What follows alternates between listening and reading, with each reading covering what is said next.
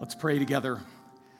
In Isaiah 60, it's wonderful verses from the prophet looking ahead to Jesus, and it says this. It says, "Arise, shine, for your light has come, and the glory of the Lord has risen upon you. For behold, darkness will cover the earth, and a deep darkness all the peoples. But the Lord will rise upon you, and his glory will appear upon you.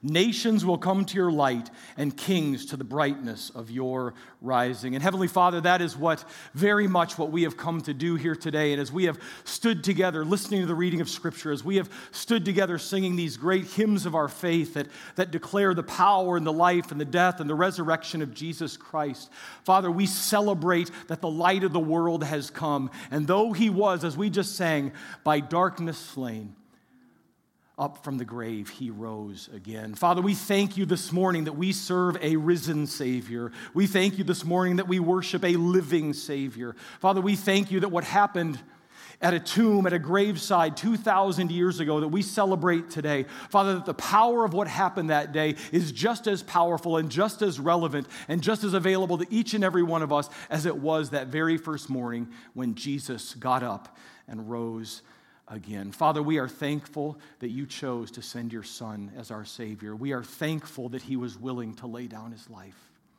And we are thankful that you raised him up again in victory. And because he lives, we can too. Father, it is so good for us to be here this morning as brothers and sisters in the Lord. It's so good to remember and to celebrate the resurrection of Jesus Christ. Father, it's so good to sing your praise. It's so good to hear the Scriptures. It's so good to fellowship with one another. And Father, as we not transition away from worship, but just to continue now worshiping in another way, worshiping you not in song, but in the study and the proclamation of Scriptures, Father, we pray that you, through your Holy Spirit, would be with us in a powerful, relevant, personal, discernible way. Father, I believe this morning, we believe that there's not a person in this room that's here by accident. And we believe that each and every person who is in this room, that you have something to say to them. Father, not because I have anything eloquent or wonderful, but because when the Bible is opened and the Scriptures are proclaimed, and Father, we trust in your Holy Spirit, you go to work in each of our lives to do things that only you can do. And Father, we look forward to that right now. And as we prepare to open the Scriptures, we want to do what we always do at this time, and that is invite the Holy Spirit of God to have his way among us and with each and every one of us. Holy Spirit, we pray that on this Resurrection Sunday morning, you would come and guide us in the truth. Holy Spirit, we pray that this morning you would come and guard us from error or confusion or misunderstanding. Holy Spirit, we pray that as we study your word together, that you would deliver us from whatever baggage we carried in this morning. Father, whether it's the baggage of indifference or pride or a broken heart or just a distracted spirit, that you would wash all of those things away. And in these precious moments together, we ask above all that you would help us to see Jesus. Father, may we see Jesus clearly this morning in the preaching of your word. May we see Jesus only this morning in the preaching of your word. And Father, when we walk out of these doors in just a little while, Father, into this incredible, beautiful day with which you have blessed us, Father, may our rejoicing be about more than we went to church. May it be about more than spring has finally come and we have good things perhaps to look forward to this afternoon. May we leave rejoicing, Father, and always remembering, celebrating the fact that our Savior lives. It is him we love, it is him we seek, and it is in his name that we pray, as all God's people said together like they mean it. Amen. Amen. You may be seated. Well, again, good morning. Happy Easter. He is risen. Right on, right on. Hey, if you have a Bible, I want you to take it out, and I want you to meet me this morning as we look to the story of the resurrection in Mark chapter 16. Would you take out a Bible if you have it? If you don't, you can pull one up on your phone, or you can casually lean over someone else's shoulder and look at theirs. But I want you to get to Mark chapter 16, where we're going to read, as I said, here in just a few moments, the true story of the resurrection of Jesus Christ. As you're making your way there, I actually want to say just a couple of quick things as well. One of which is I just want to echo what Scott said earlier. It is so good to see you here today. So many of you here today. I remember standing in this spot a year ago right now, and there were 12 people in the building because that's all we were allowed to have. And it was wonderful that it was Easter, but it was kind of sad and lonely too. And so it is great to see real faces and hear real voices and to be able to worship God together. So welcome back for sure. I know we've been doing this for a while, but wow, what a way to come into Easter. I also want to mention, I think kiddos, you've probably already figured this out, we are not having children's church today, so you're going to stay with us through the sermon. However, I want you to hang in there if you were hoping for children's church, because I heard someone told me that on the way out the door today, there is a gift for the kids, all right? And I don't know what they mean by kids, I just know that there are gifts for kids. And so if they hand you one, say thank you, and if they don't, it means you're not a kid anymore. But I heard this, so hang in there. And I imagine, based on the person who told me, that it's something pretty cool. So we are excited about that, to be able to share that with you. And then the last thing I just want to mention, and this is just sort of free, and you may care and you may not, but did you enjoy that video we began with this morning, that proclamation of Jesus? I heard that many years ago. Actually, a number of us men, we used to go to the pastor's conference at Moody Bible Institute, and I think that was the first place many of us heard it, and I hear every time I hear it, it just sort of gives me chills all over again. Such a radical, wonderful proclamation of who Jesus Christ is. If you want to go look it up, it's simply called That's My King. The preacher, and this is really why I wanted to share it, the preacher, he is now with the Lord, was a preacher by the name of Pastor S.M. Lockridge. And S.M., you would never guess what it stands for, but his name was literally Shadrach, Meshach, Lockridge. And I thought, man, if your pastor is named Shadrach, Meshach, Lockridge, you got a good church, I think. You get Aaron, Greg, and Jesse here, and I don't know, you can do with that what you want. But I encourage you to go check that out and give it a listen again. I think you'll enjoy it. Maybe share it with a friend, just in celebration of who Jesus Christ is. With all that said, we're, of course, here to celebrate the resurrection. And so, as I said, I want you to look with me in your Bible this morning. We're going to begin with the reading of Scripture in Mark chapter 16, where Mark's account of the resurrection, it begins in verse 1. It continues through verse 8. If you'll follow along in your Bible, this is what the Word of God says. When the Sabbath was over, Mary Magdalene and Mary, the mother of James, and Salome bought spices so that they might come and anoint him. Very early on the first day of the week, they came to the tomb when the sun had risen, and they were saying to one another, "Who will roll away the stone for us from the entrance of the tomb?" Looking up, they saw that the stone had been rolled away, although it was extremely large. Entering the tomb, they saw a young man sitting at the right, wearing a white robe, and they were amazed. And he said to them, "Do not be amazed. You are looking for Jesus the Nazarene, who has been crucified. He has risen. He is not here. Behold, here's the place where they laid him. But go, tell his disciples and Peter that he is going ahead of you to Galilee, and there you will see him, just as he told you." And they, that is the women, went out and fled from the tomb, for trembling and astonishment had gripped them. And they said nothing to anyone, for they were afraid. You know, a question that is sometimes asked about the Bible is why we have, or why in the Bible we would even need 4 different Gospels.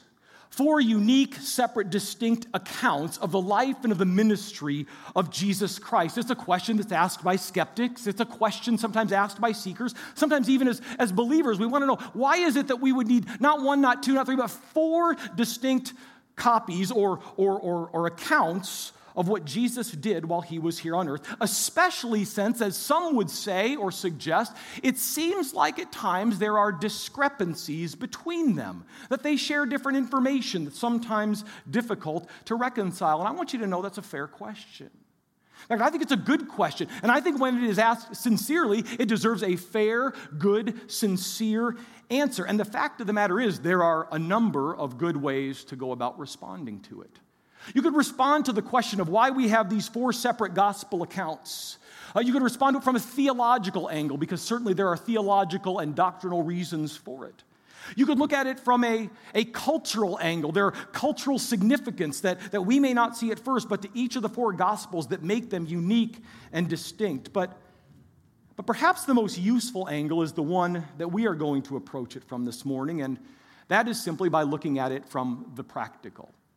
Why there are these multiple accounts of Jesus' life. And to do that, I want you to imagine for a moment, all right? We're going to go land of make-believe for just a moment. I want you to imagine with me that it is summertime.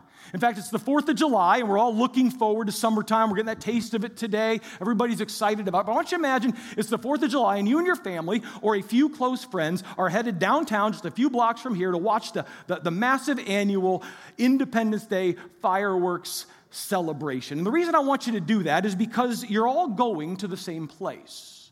You're all going to the same place for the same reason. You're all going, when you get there, to witness the same event. But even as you sit there, side by side, shoulder to shoulder, all sitting there waiting for the fireworks to begin, you will, and you know this is true, you're each going to have your own unique personal observations of what it is you're witnessing. One of you perhaps like I often do, may sit there watching the fireworks display, just sort of in wonderment at how fireworks, explosives can be shot in the air, and they make colors and they make shapes and discernible geometric patterns. I find that fascinating. That may be what one person's observation or where their thoughts turn. Someone else, perhaps in your group, is captivated by the sound and the noise as it reverberates off the downtown office buildings, as sometimes you can even feel that vibration in your chest as the explosions go off one after another. And then maybe somebody in your group, even as they're enjoying the display of the fireworks, are looking around at the expressions on other people's faces. Children, right? Maybe some of them seeing fireworks for the very first time that they can remember, and just sort of that awe and that wonder. One shared event, several uniquely personal experiences. That's the deal with the New Testament Gospels of Matthew, Mark, Luke, and John. And the reason I say that is perhaps nowhere is that clearer, and perhaps nowhere is it more relevant and even helpful than in their accounts of the resurrection of Jesus Christ. One event retold or shared with us by 4 authors, each with his own angle to share. However, one thing they all have in common. One thing, common thread between them, at least in the 3 that record the conversation that we just looked at here in the first 8 verses of Mark chapter 16, is the angel's announcement. All 3 of the Gospels that record the conversation record the announcement of the angel, one we've already exchanged here with one another a couple of times this morning, and they all record it in exactly the same way. Look at your Bible, Mark 16:6. The angel said to the women, "He has risen." Now, one of the interesting things about that announcement, the centerpiece of this particular scene, this particular moment in the story of Jesus' resurrection, is that while it's 3 words in our Bibles, if you go back to the original Greek in which the New Testament was written, it's actually just 1 word. In fact, that 1 word is a complete sentence all by itself. You may not care to know it or write it down. The Greek term is egerthe. Egerthe. It's in Matthew, it's in Mark, and it's in Luke, and in each place it means exactly the same thing. He has risen. And so on this particular Easter Sunday morning, what I want to do is I want to take the remainder of our time to sort of narrow the whole story down to that declaration. That 1-word sermon in a sentence that the angel had for the women that morning, that they were then, of course, to go and proclaim and share with others. And we're going to do it. There's 3 points in the sermon, as there often are when I am the one preaching. And for each of those points is going to revolve around one of those words. He has risen. And since it makes sense to start at the beginning, we'll start with he, because the first thing I want you to take note of with me this morning, as we look at the story of the resurrection, as we process and consider the angelic declaration he has written, I want to talk with you first for a few minutes about, number 1, the one whom they sought. He, Jesus, the one whom the women came seeking at the tomb. Now, if you look again at your Bible at verse 6, when the angel makes this announcement, he is risen, he was obviously speaking of, as it says right there, he said to them, "Do not be amazed. You are looking for Jesus, the Nazarene." Now that's important, just that much right there, because what we are being told, so to speak, or what is being communicated to us, is they were looking for a real man. Jesus the Nazarene, who really did live a human life and who really had 3 days earlier been arrested, been tortured, been put on trial, been condemned, and he really had been nailed to a cross of wood with real nails through his hands and his feet. Jesus the Nazarene. But the angel knew more. The women came looking for Jesus the Nazarene, but what the angel knew about Jesus the Nazarene is he was so much more than just a carpenter. That he was the King of Kings. He was also the Lord of Lords, the Alpha and the Omega, the beginning and the end, the great high priest, the good shepherd, the way, the truth, and the life. The angel knew that he was, in a word, God. And while in no way seeking to diminish or disregard that, what I really want you to consider with me is who he was to those women. Who was it that they came looking for?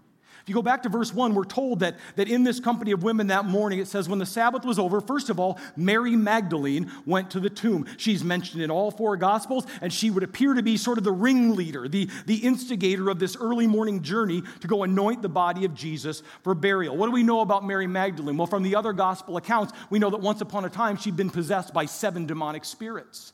The number 7 specifically in biblical language representing absolute domination, complete control by evil spirits. And yet very early in his ministry, what did Jesus do? Well, he delivered her completely, transformed her life.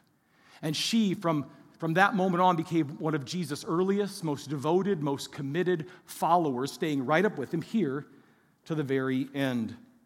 Secondly, verse 1 says, if you look at it, not only was Mary Magdalene there, but another Mary, noted as the mother of James. James was one of the disciples. James the Less, or James the Lesser, he's sometimes referred to distinguish him from another James. And what we know, again, from the other gospel accounts about this woman is that she also had been following Jesus for quite some time. Maybe as soon as Jesus came and called her boy, and she said, well, if he's going, I'm going too. I don't know, that's conjecture, but she became also one of his most devoted followers. The Bible tells us that she was an eyewitness to his trial, to his crucifixion, to his death, even to, on Friday evening, his burial. And along with others, the Gospel of Luke tells us that she was a significant financial supporter, backer of Jesus' ministry. She made sure he had the resources to do what he'd come to do.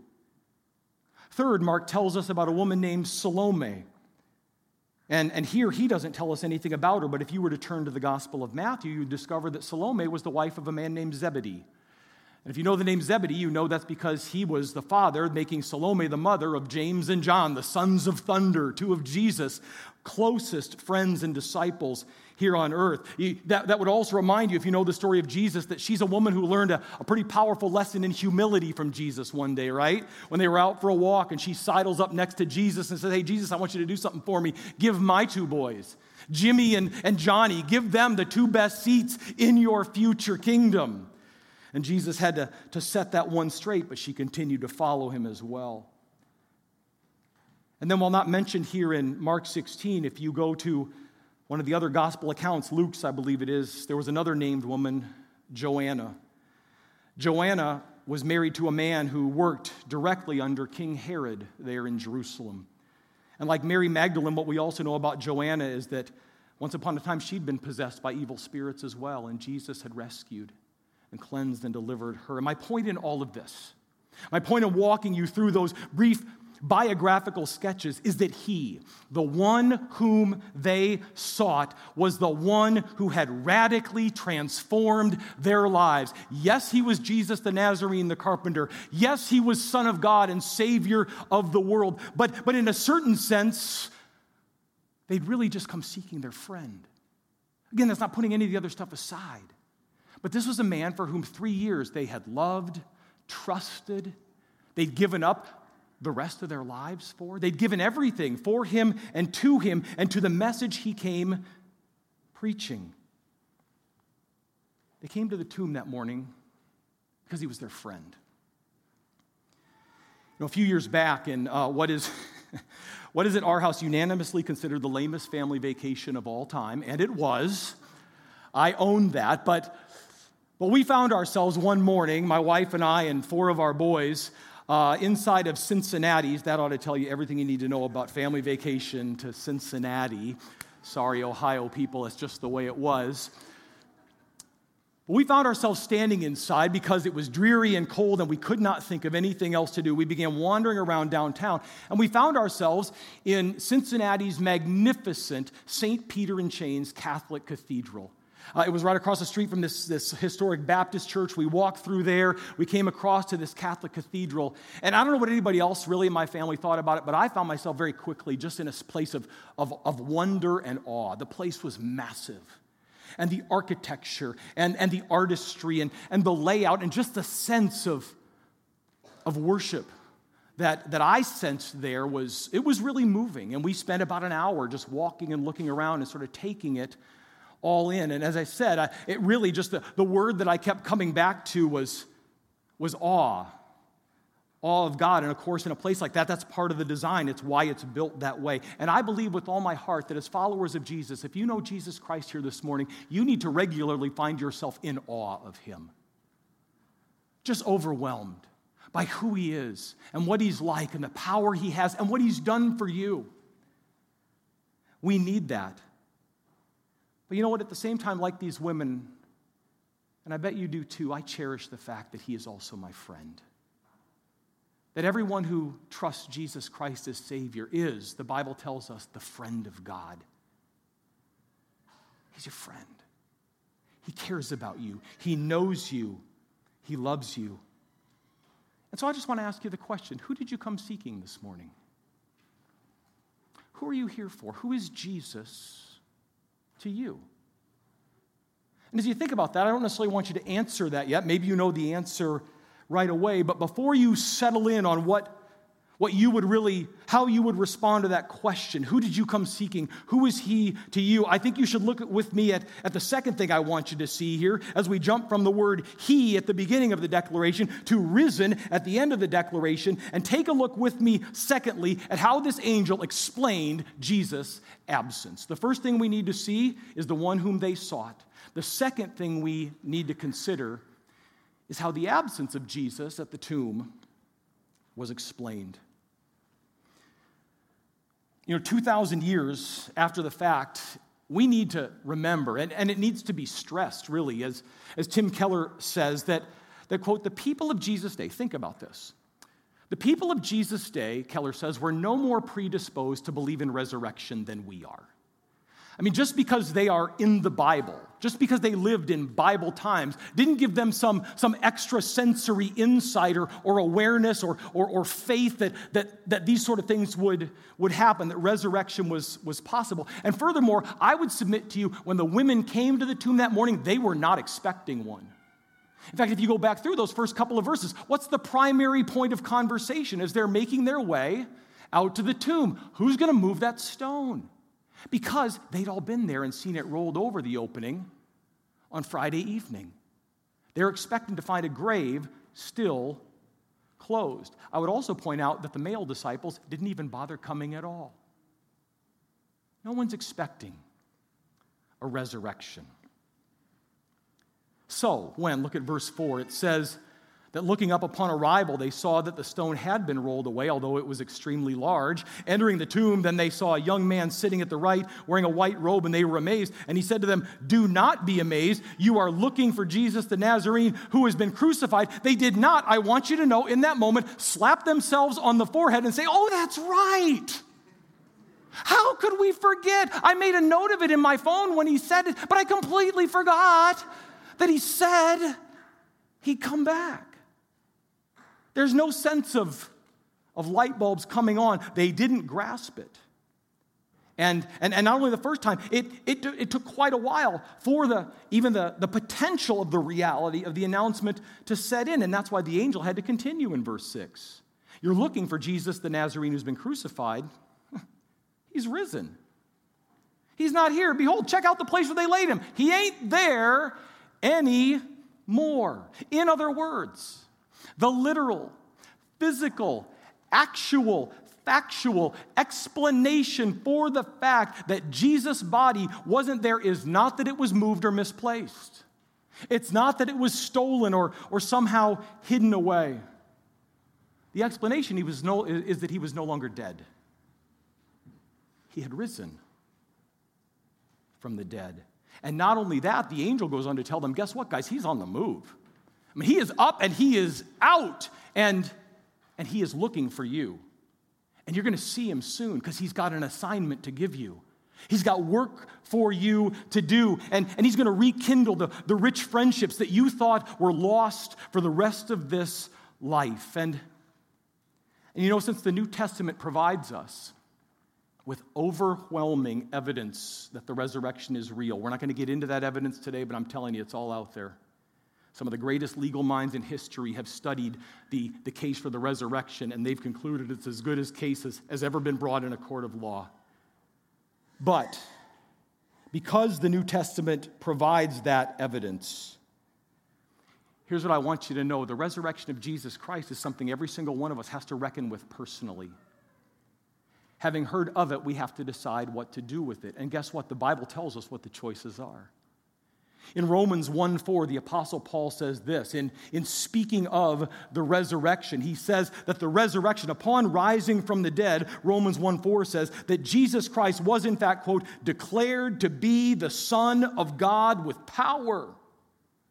While on the other hand, in 1 Corinthians 15, same author, Jesse read it with us or for us a little bit earlier, Paul's also honest enough to say that, listen, but if he hasn't been raised, your faith is worthless.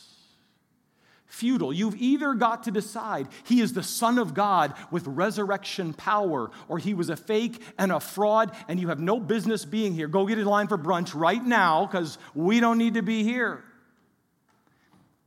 It's one or the other. And the reason you, and by you I mean all y'all and me, the reason we must reckon with it is because according to our little Greek word here, agerthe, Christ's resurrection, this is the third and final thing I want to show you this morning. Christ's resurrection is an event that endures. The resurrection of Jesus is an event that endures, and that is something we discover in our little Greek word agerthe by focusing on the even littler English word right in the middle of the statement, he has risen. Because, you know, at first glance, and many of us, if you are a believer in Jesus this morning and you're familiar with the Easter story, you've heard this, you've read this, you've seen this so many times. And at first glance, it would be easy to assume that has is probably the least important part of the statement, right? Has is just there. It's just a plain old ordinary past tense verb doing its verby thing, connecting subjects and objects and making sense out of what's being communicated. It's there because it has to be. But I'm here to tell you it might be the most important word in the statement. It might be the most important one.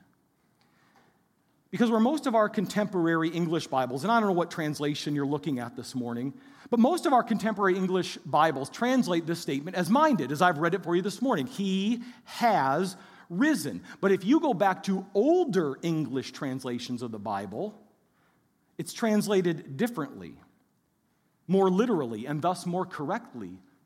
And if you go back to the Greek, you'll see this is exactly what Matthew, Mark, and Luke, when they recorded it, said. When they recorded agerthe, the literal translation is not he has risen, it is he is risen. He is risen. And that is a difference with a very great distinction. Because what that means is this. What it means, and the reason it matters, is because while has speaks of an event that did really take place at some point in history past. It did in fact happen, and it may have even been important. Is tells us that what happened a long time ago still matters today.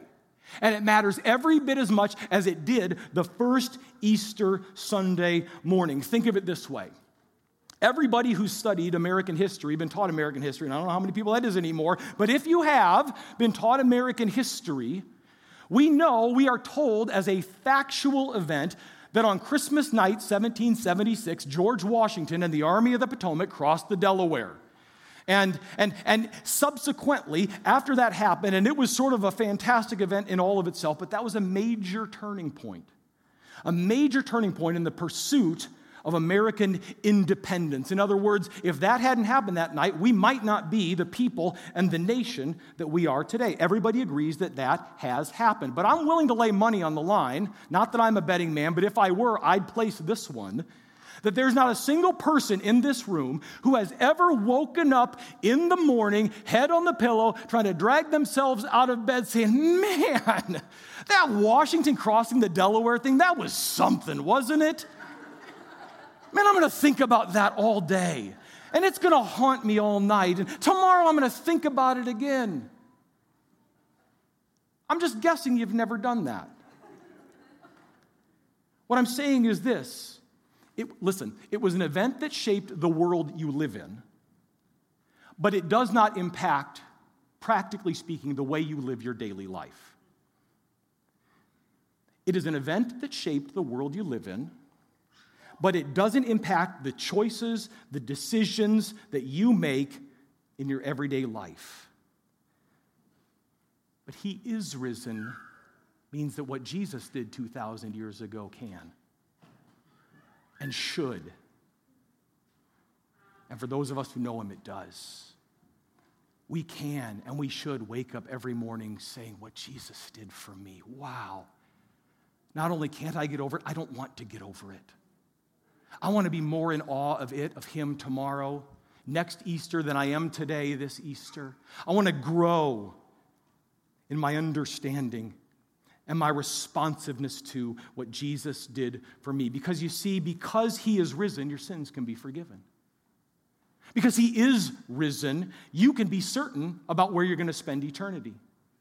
Because he is risen, you have the option today, this moment, to say no to wickedness and yes to holiness. Because he is risen, you have the power as a believer within you to freely love, to freely serve, to freely forgive people, even the ones who hate you and that you don't much like either. Because he is risen, listen to me, you can live without fearing the future. Period. Simply put, the news that he is risen means it's an event that endures and can impact your life for the better every single day. A number of years ago, the late Pastor Ray Stedman wrote, he was writing about the resurrection. As I read this, think about this was at least 30, if not 40 years ago, but here's what he said about the resurrection. Quote, someone has called our present generation Saturday's children. I'm thinking about Easter weekend. For, he said, in the midst of an increasingly godless world, despair grips people's hearts everywhere. Hopelessness and meaninglessness come crushing in on us from every side. And without the resurrection, we are all Saturday's children. While, he continues, Sunday's children live in the historical, intellectual, and emotional reality of the resurrection. And because he is risen, Stedman concludes, Sunday's children are exactly what this world needs. People living the reality of the resurrection every day. Which side of the resurrection are you on this morning? Saturday or Sunday? And it really doesn't matter what your spiritual condition was when you came in. This is a question for those who do not yet believe in Jesus Christ as Savior, and it is a question for those of us who do, because we can slip back to Saturday so easily and live apart from, not in the reality of the resurrection power of Jesus Christ. Which side of the resurrection are you on? And depending on where you are this morning, what do you need to do? Some of you this morning, you do in fact need to repent of your sin and trust Jesus Christ as Savior, to take this message of death, burial, and resurrection to heart really for the first time, because you've heard it and you know it, but you've never actually trusted him. And in these next few moments, that's exactly what you need to do. It is simply, Lord Jesus, I'm a great sinner, but I just heard that you're a great Savior, and I trust you. For others of us, as I said, we're already believers. We came knowing the message this morning. We're familiar with the message. You could tell the story, but you've slipped back to Saturday. You're living in the old identity. You've drifted, you've strayed. Maybe it was willful, maybe you didn't even see it happening, and all of a sudden, as it were, if you were to wake up this morning, you'd say, how did I end up here? And you need to come back to Jesus. Because when we confess our sins, he's faithful and just to forgive us our sins and cleanse us from all unrighteousness. And he will not shame you for doing it. And you need to say, Lord, I don't know what it means, but I know it's what I need to do. And then there are those of you, those of us who came today ready, right? You woke up rejoicing because it's Easter. You know he's risen and you're glad for it and your walk with him is strong. What do you need to do? How about take it to the next level and tell somebody else? Let it shape the way you live your life every day. Because you see, the big idea this Easter Sunday morning is simply this: because he lives, we can too. Because he lives, we can too. And having taken what I hope for you this morning is a fresh look at the resurrection, I want to urge us to go out and do just that for his glory and for the sake of others who still need to know. Let's pray. And as you bow your head, as the worship team comes back to lead us in one final song of victory and triumph, listen, I want to invite you right where you are, head bowed, hopefully mind focused, and not for my sake and not for the sake of the person who brought you this morning, but respond to what the Spirit of God is saying to you. My words may not make sense to you this morning, but he has a funny way of being able to interpret them and make them very, very clear. If you don't know Jesus this morning or you're just not sure, I beg you not to wait till next Easter or Christmas or till life settles down. Guess what? It doesn't settle down.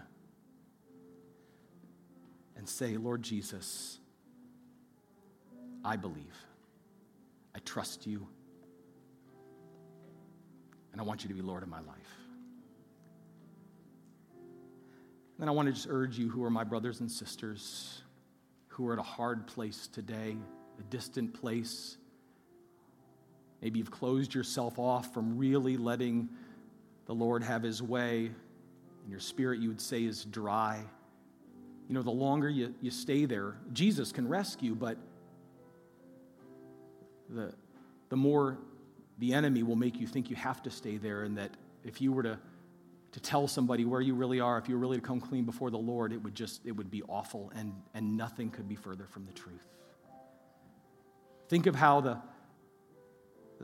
father of the prodigal son stood at the edge of the road, waiting, looking, and welcomed his wayward child back with joy, treating him as royalty. And if you're a believer, you are royalty, even if you doesn't feel like it today. And then those of you who are rejoicing, celebrating, you've got good news to share and you know it.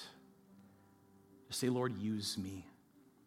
Just use me as I stand in awe of you, as I walk with you as a friend. Just to take a few moments of quiet while Jesse plays before I pray for us all. Do the thing that needs to be done.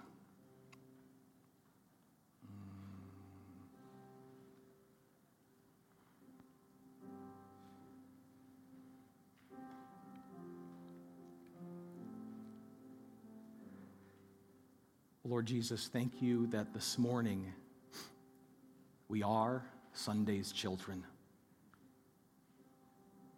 That we have been rescued from the domain of darkness. We have been delivered into your kingdom, the kingdom of God's beloved Son. And we are new creations. We are sons, daughters, heirs of the King.